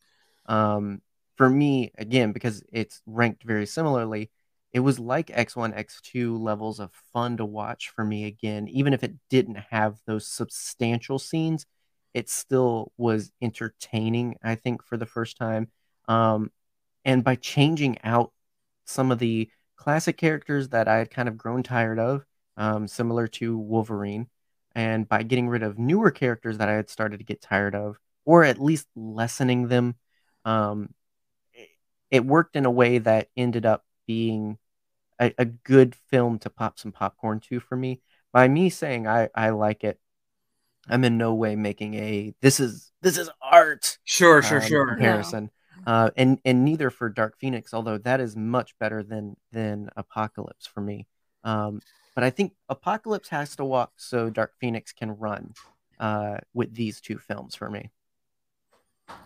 I like a lot of the new cast choices. I think that they were very fun. I think if they had had more to do, these like this would have been a much better movie. We waste a lot of time on characters and actors who don't want to be there, and I think that tracks it down. Yeah, and I can definitely even see that in parts that I like of this, and so it's one of those weird ones where it's just like I see it's like the Ewok movies. I see the flaws, but I really like it. I'm having fun. There's Wilford Brimley. Right. Like, I mean, can we be so bad about it? But Dark Phoenix, it's so good. I wish more people liked it. I know it's not perfect. I wouldn't even say Logan is perfect. And I know that's gonna ruffle feathers, but there's no perfect X-Men movie, I think. Logan is my next one that I have written down here. That did come and Logan gets a 19 out of 50. Logan is a great movie. Yes. Mm-hmm. It is not a great X-Men movie, so no one come to my house with pitchforks. Logan is a very good movie. Sure. But it ends up getting a 0 on the horny soap opera meter because there's zero horniness, and it loses a lot of points on mutant metaphor. But it picked up quite a few points on the baseball rule, the teamwork rule, and the source material rule.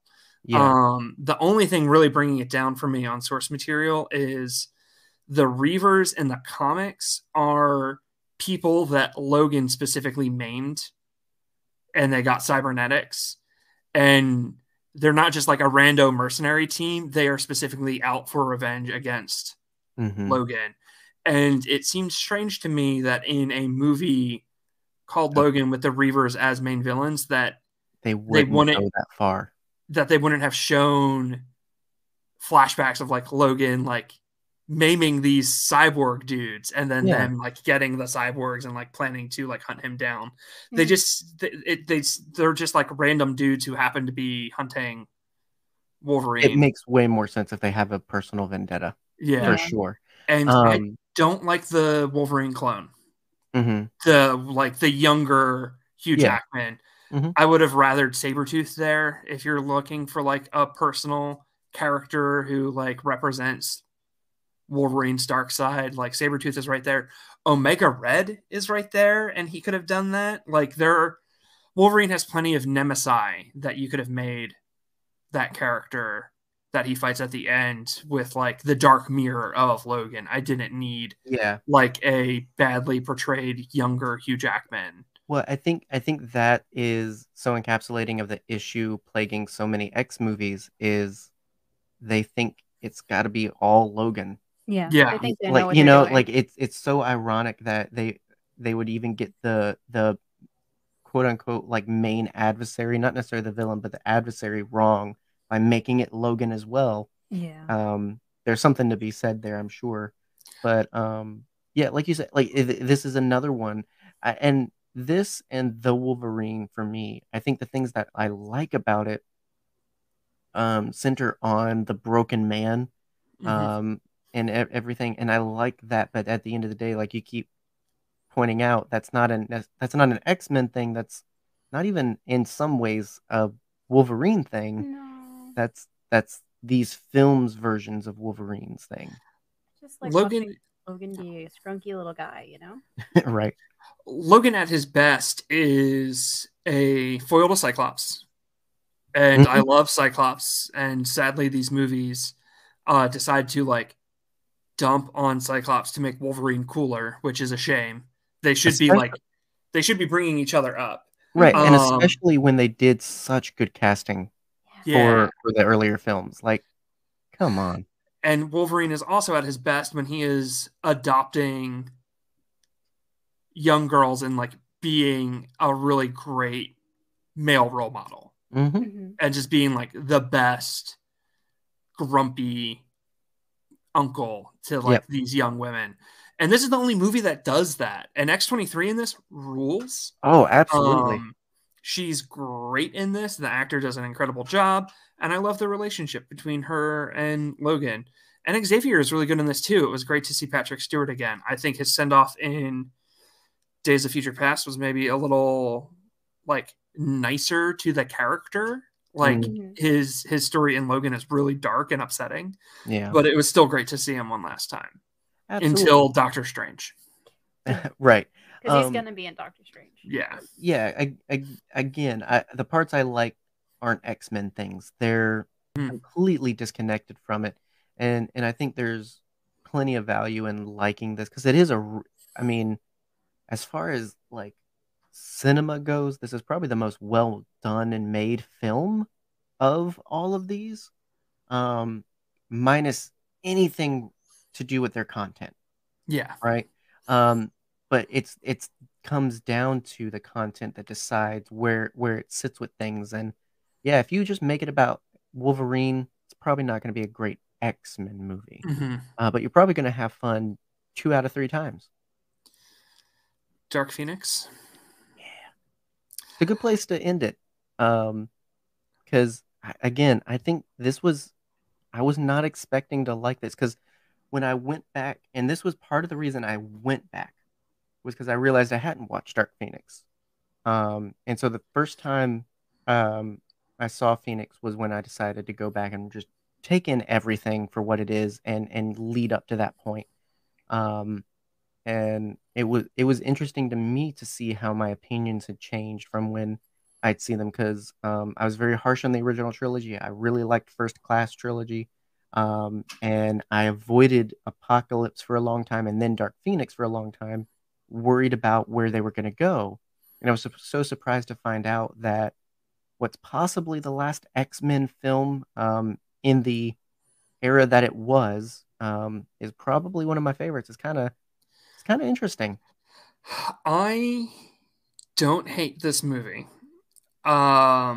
It gets a 3 for source material. It gets a 0 for the baseball rule.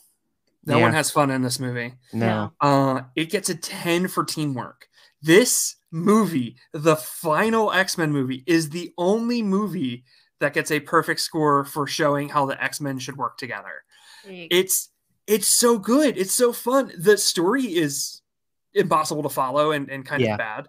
But like, there's a moment where Xavier realizes Nightcrawler is teleporting into like a trap and like uses his telepathy to like pull Kurt back. It's the only movie that has Xavier actually like use his power to help in the field, which is bonkers. There's like a moment where like Cyclops like can't get a visual on someone, and I forget who tosses him up, but I think like Beast or something like throws him up so he can like get a blast out. Like Storm is doing all sorts of cool combos with people.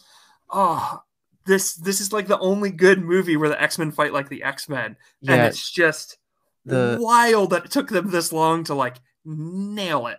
Yeah, the fight where they're trying to get at Jean, when she's having the power stripped of her, and then the fight on the train.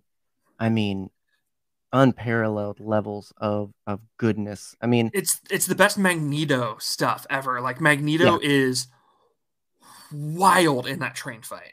Yeah, this felt like playing with my toys as a kid, of just like insane off the wall. It was just the most. It was most like what you would see in a great episode of the show, or in a comic. I feel like it wasn't just we're gonna shoot from the range, or we're just gonna throw Logan at it. It was definitely thought out, I think. Quicksilver grabbing everyone and then running over to Kurt in super speed, so then Kurt can teleport them away. Like there's a lot of like really cool, clever stuff like that.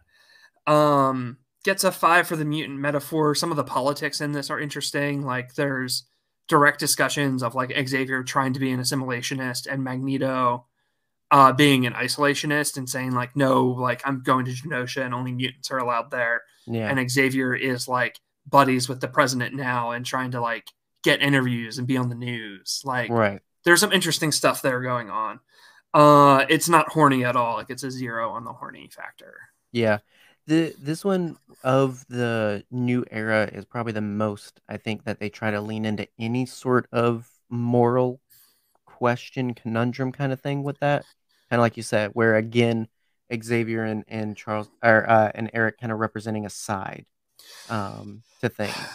Mystique in this is terrible. She is god awful. Jennifer Lawrence is a talented actor, and she is not having it. She does not want to be here, and it shows. Her makeup looks really bad, and she's not even phoning it in. She's just not there. She's just furniture at that point. And when she finally dies, it becomes a much better movie. Agreed. The problem is we spend way too much time with her before that. Yeah, and it really drags this movie down. If you watch this movie from after she dies on, it's significantly more fun. Absolutely. And it, again, because that early half is plagued by what the last one suffered with too, is where she's leading, and it's just not the right dynamic for the group. It just doesn't feel right ever. So to compare this with X3 and why both these movies don't work ultimately is, whereas the actual Dark Phoenix saga is considered one of the greatest comic books of all time, is that the Dark Phoenix saga in the comics, one, has years of setup. Like Claremont is slowly dripping out bits of it and leading up to it. And we see Jean go from this, like, she's kind of like the popular girl in school. Like, I think X-Men Evolution does the best job with Jean. She's a little self-righteous, but she's ultimately like a really good person, but she kind of knows she's a really good person. But she's nice to people. She believes in her own niceness and goodness, maybe a little too much, but she's very like conservative. And then slowly after she gets the Phoenix Force, she starts using her powers in little by little more ways that make you, the reader, and the characters a little uncomfortable until ultimately she's gaslit by a character called Mastermind, and she becomes Dark Phoenix and does horrific stuff. And then the X-Men get her back, and then she ultimately sacrifices, like she chooses to sacrifice herself so that the Phoenix can't return. And in X-Men 3, it's about Logan, and it's only about Logan. It's not about Jean. And Logan chooses to kill Jean. So the choice of Mutant Cure, I would like to point out. Yeah. Like, literally, Mutant Cure is flying left and right, and you choose to just stab her. And here, she doesn't do anything Dark Phoenix-y. No. It's way more personal. I know that she kills Mystique, which is tragic, but like killing one person to me is not the Dark Phoenix saga. Like the Dark Phoenix saga is when she blows up Dabari. Yeah. Like the Death Star, she just like eats a planet.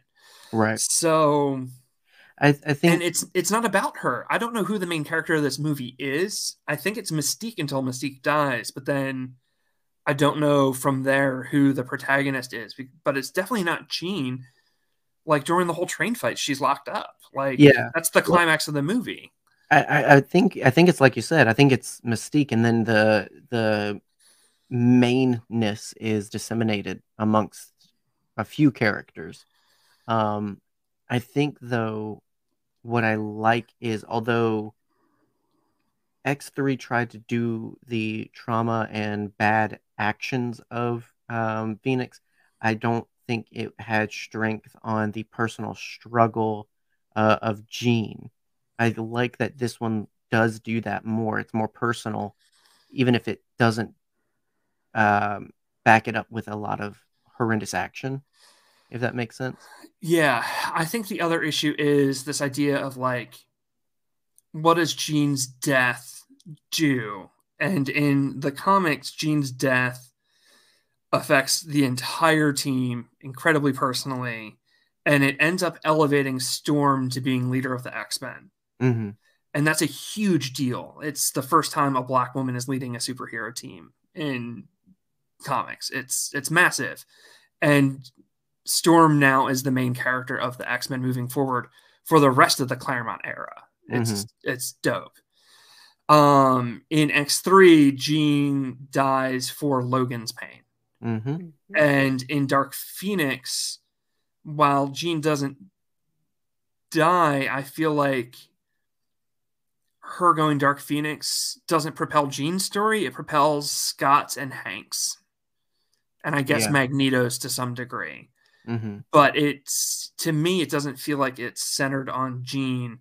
And there's a lot of like critical debate about whether or not the comic Dark Phoenix saga is a sexist story or not. I don't think my opinion on that as a non-binary person necessarily like weighs in, but from my perspective at least, because the setup goes from the slow transformation of Jean into also then propelling a woman of color, I personally feel like it's not a sexist story. Your mileage may vary. Every adaptation I've seen of it has been handled very poorly from a feminist angle, I think. There's still good stuff in this movie, and it doesn't deserve the hate it got. It's a better movie than a lot of people give it credit for, but I think it really drops the ball in giving Jean agency in this story. And every comic which has tried to emulate the Dark Phoenix saga, whether it be with Wanda or whether it be with Raven, I think has missed that and has told tragically a very anti-feminist story where I feel like the original broke a lot of ground in important ways for women characters in comics. Yeah, I can definitely see that. And I actually, as you say it, I really agree. I think that unfortunately it had nothing to do with Jean in this. She was very much her and Dark Phoenix as a whole was just kind of a vehicle for various characters and for the story. I think this version of Jean starts out by saying like she's a weirdo. Like we see her kill her mom in the beginning of this, and in the last movie she talked about how she makes people uncomfortable because she's a freak and she's weird and she's different. And it's like, no, Jean is the most popular girl in school. Like right. The whole thing is that when she goes Dark Phoenix and you see her in the Hellfire Gala black corset with a riding crop because Chris Claremont has some things that he's into. He has some proclivities. It's so shocking though, because Jean would never ever wear that. But the problem is they started out and it was obviously very rushed. I'm glad it was rushed to the point that we got this film. Considering again, it might be it's getting reset, I'm sure. She was cast for Dark Phoenix. Yeah. And she was just meant to be Jean Grey to get us there. And that misunderstanding of how much of Jean is Dark Phoenix and how much is vice versa. Like it wasn't very well thought. It was definitely we know where we want to end up in a couple of movies, and we're going to work towards that. And I will say that she's a great actor. Yeah. Fantastic, actually. And I wish we had gotten a better movie for Jean, because that actor is phenomenal and I think really could have killed it. But I do think that this movie deserves another watch if you haven't seen it. And I know that like it was kind of a meme to make fun of it, almost, Morbius before Morbius. This is not a terrible movie. It's a pretty good X-Men movie, and I think it's a pretty good movie overall too. It's maybe I'm being too kind to it. Yeah. No, but I mean, I'm agreeing with everything you're saying. There's good stuff here. It's not terrible. I wish Kurt was fuzzy. But other than that, I don't like smooth Kurt, but yeah. I mean, I agree. I think this is I think it's a pretty darn good movie. I mean, again, it ranks high for me, so I'm biased, but I for sure think it's better than given credit. It's better than other films before it. At the very at least it's okay. I mean, yeah. It's fine. The fight scenes rule. The fight scenes are so good. If I had to tell you which one to watch that you're going to have fun, at least it's Dark Phoenix. It's so good. The plot is a little incomprehensible, but the fight scenes are so good. Magneto in that train is just like, it's X-Men Unleashed, man. Yeah, it's something. It's great. Well, I'm sad because this has been an excessive episode. A delightfully excessive episode. And we're not even done. Do we want to do New Mutants? Well, I can't because I actually haven't seen that. Well, I mean, you can tell me what you think of it, but okay. I keep passing by it on HBO Max. I have not worked up the courage to actually dive into that because I've not heard great things. So Dark Phoenix got an 18 out of 50, by the way. I don't remember if I said it. New Mutants gets a 10 out of 50. It gets a lot of chews for the baseball rule, for teamwork, and for horny soap opera. It gets a 4 for source material, and it gets a 0 for mutant metaphor. It's not interested in the mutant metaphor at all. In fact, it whitewashes Roberto, which is heartbreaking to me. We've had 2 sunspots, and both times he's not been black. He's been a person of color, but he hasn't been black. Mm-hmm. And that is like a key part of the character's origin story. So it feels really disrespectful to remove it. I mean, any whitewashing is an issue, but like his powers literally activate because he's playing football, and one of the people he's on the other team to get like in his head, calls him a racial slur, and he gets so angry his powers activate. Like that is a key part of this character's identity. And to repeatedly have him be whitewashed is, I guess I shouldn't say whitewashed. They didn't cast a white guy, but to repeatedly remove the fact that he's a black superhero is really frustrating. When it's something integral to his character. Yeah, to the birth of Sunspot is very much tied to the fact that he's black. And I don't think it's an accident that when he's in his Sunspot form, he goes from being, a dark-skinned black person to all black because his body is like absorbing the solar radiation.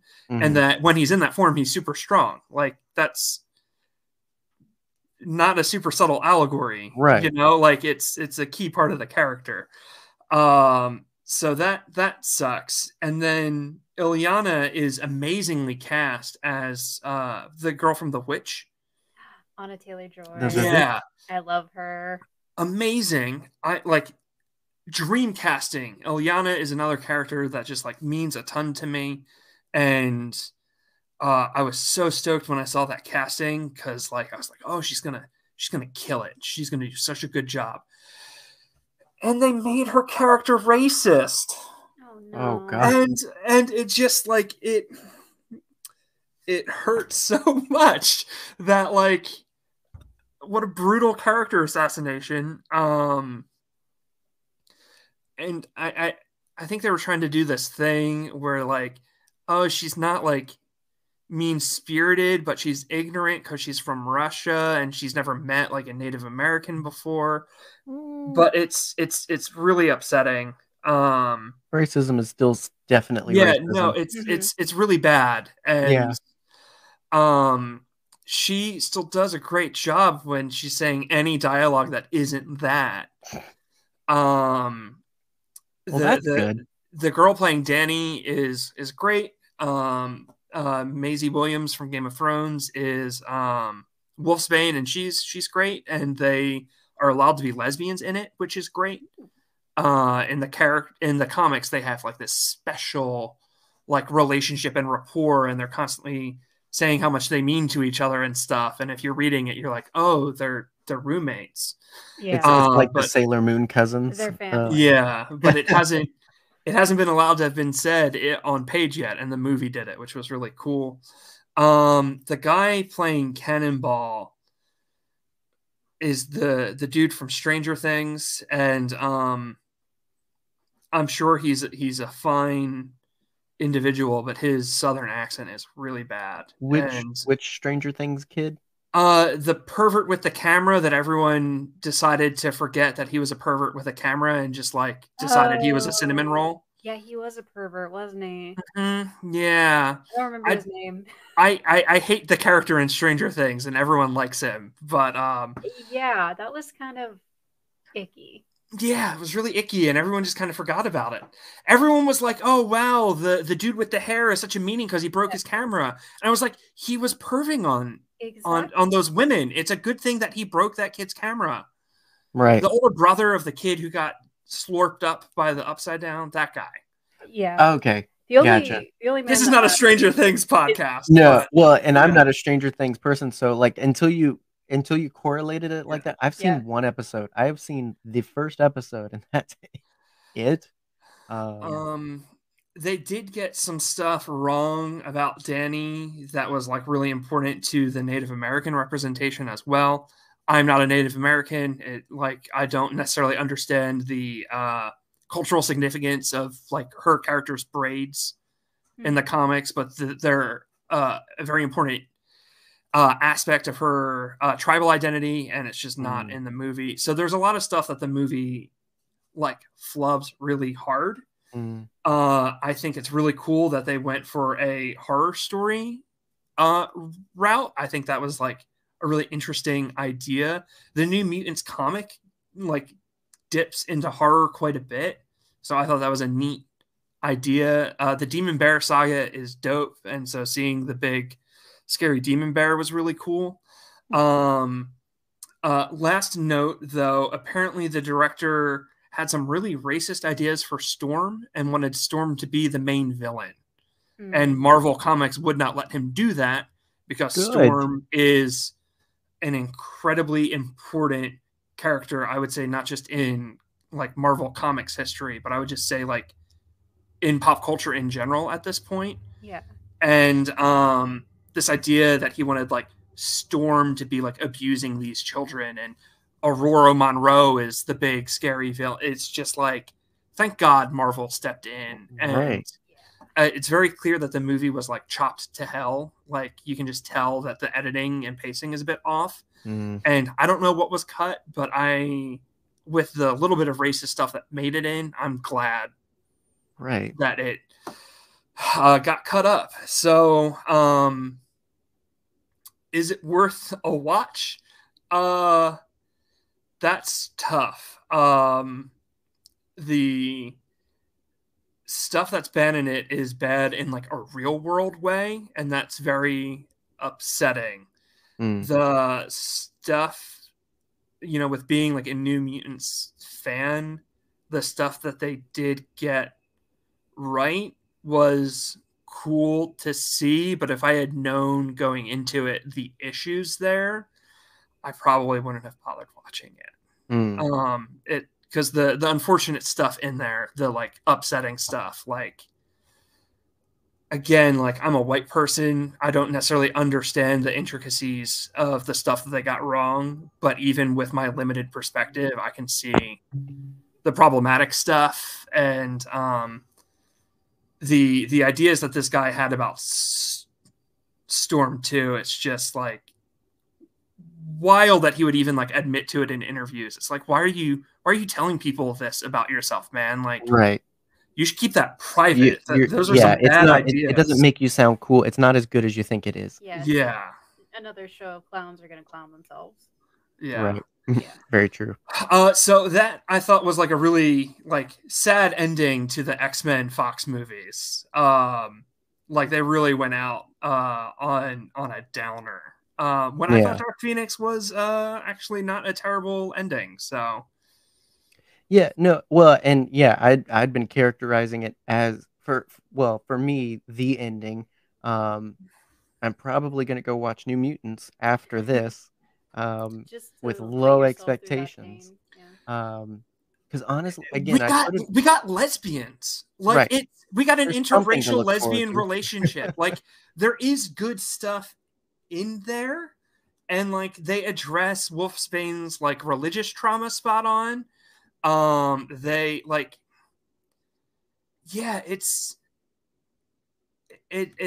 really inconsistent. The stuff that they got right is really cool, and the stuff that they got wrong, they got really wrong.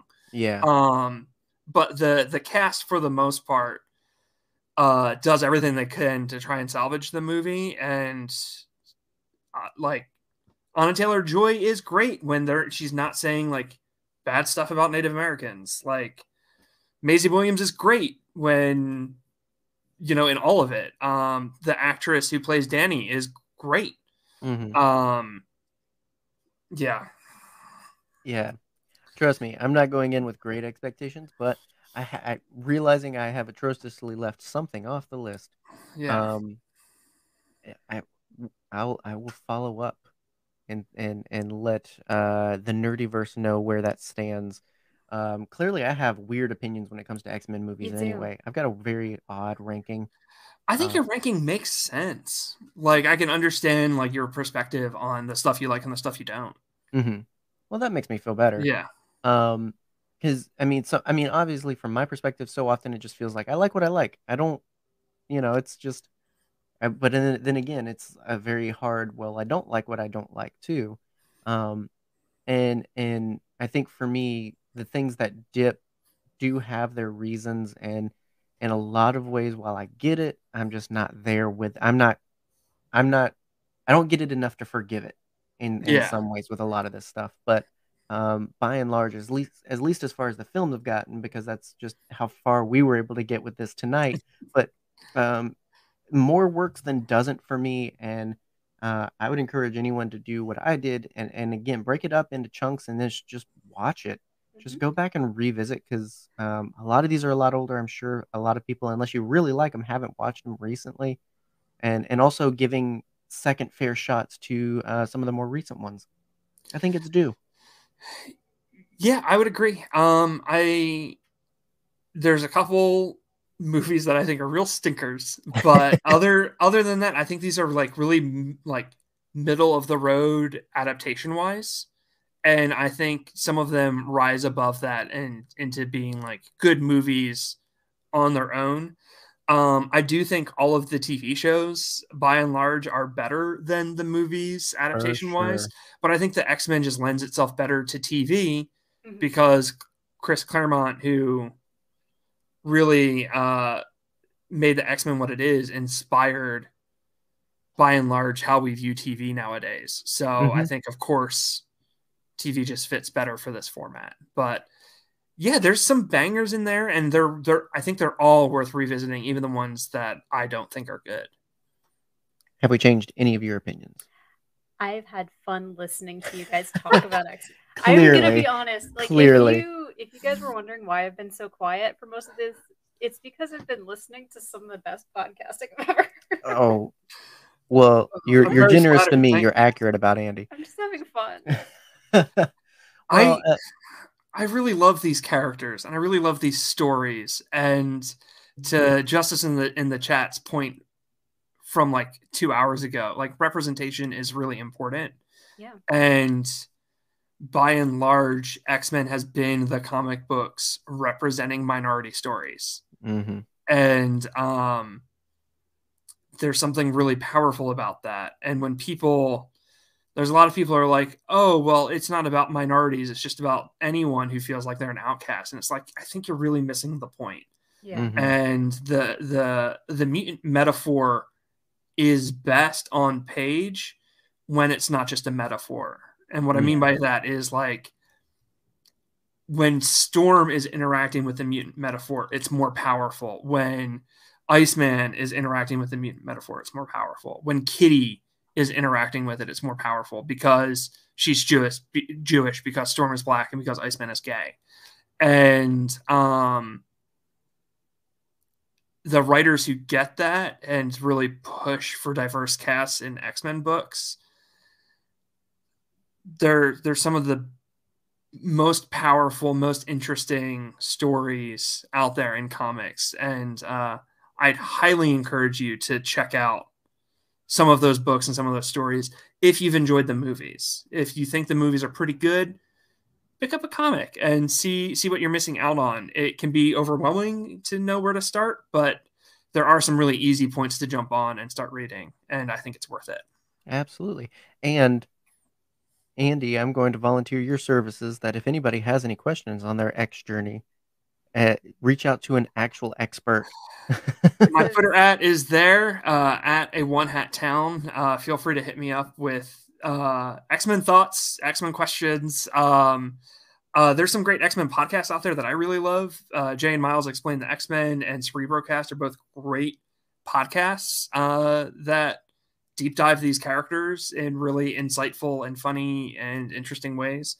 And Adam Warrock, I'm just going to plug his music.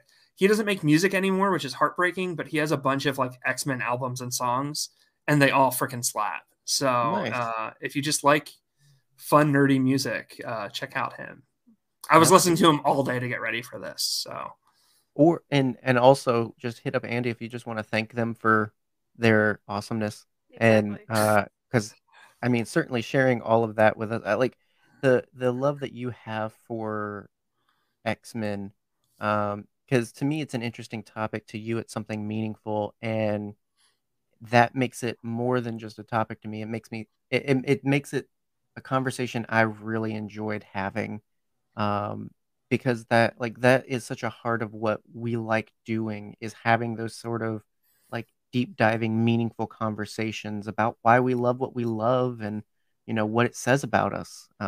Because I think that we all like what we like. And, even the person with the stupidest fandom opinion likes what they like for a reason, and maybe there's some stuff there.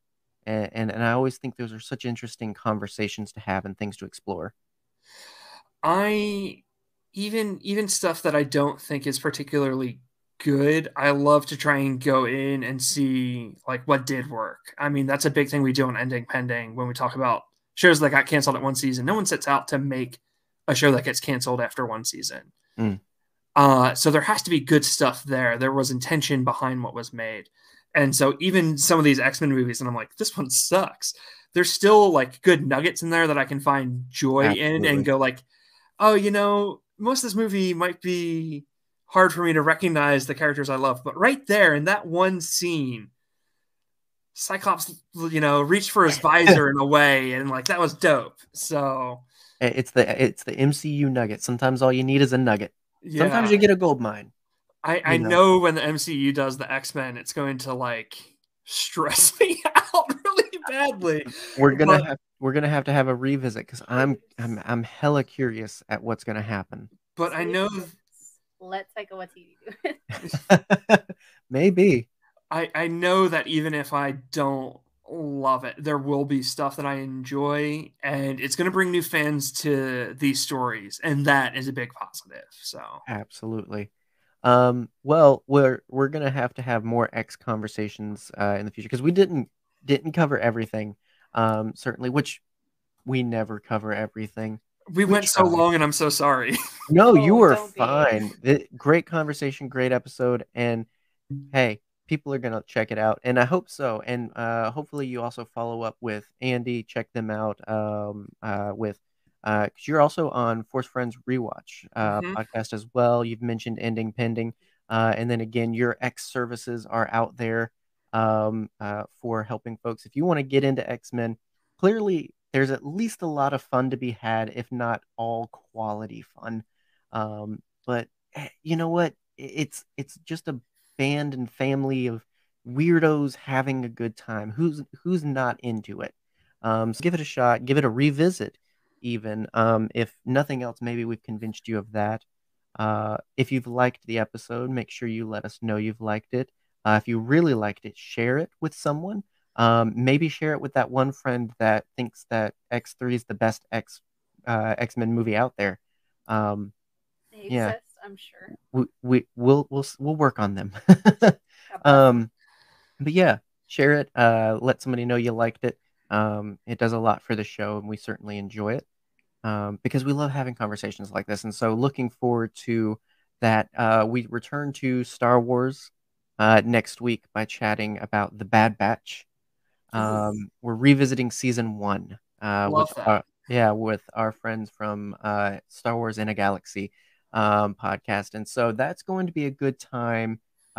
We've gotten teases of season 2 stuff from Celebration, so I'm sure we're going to have more to talk about here soon, and I'm sure the season will be this year. So we want to prepare ourselves for that by revisiting that because we never really talked about Bad Batch, and I think it's pretty good. So come back next week for that. We're live every Friday, and so if you want to check it out live on Friday, great. If you're listening to this after the fact, thank you as well, and thanks to our patrons who pay. We blow our whole budget on guests. Andy, your check's in the mail. Thank you.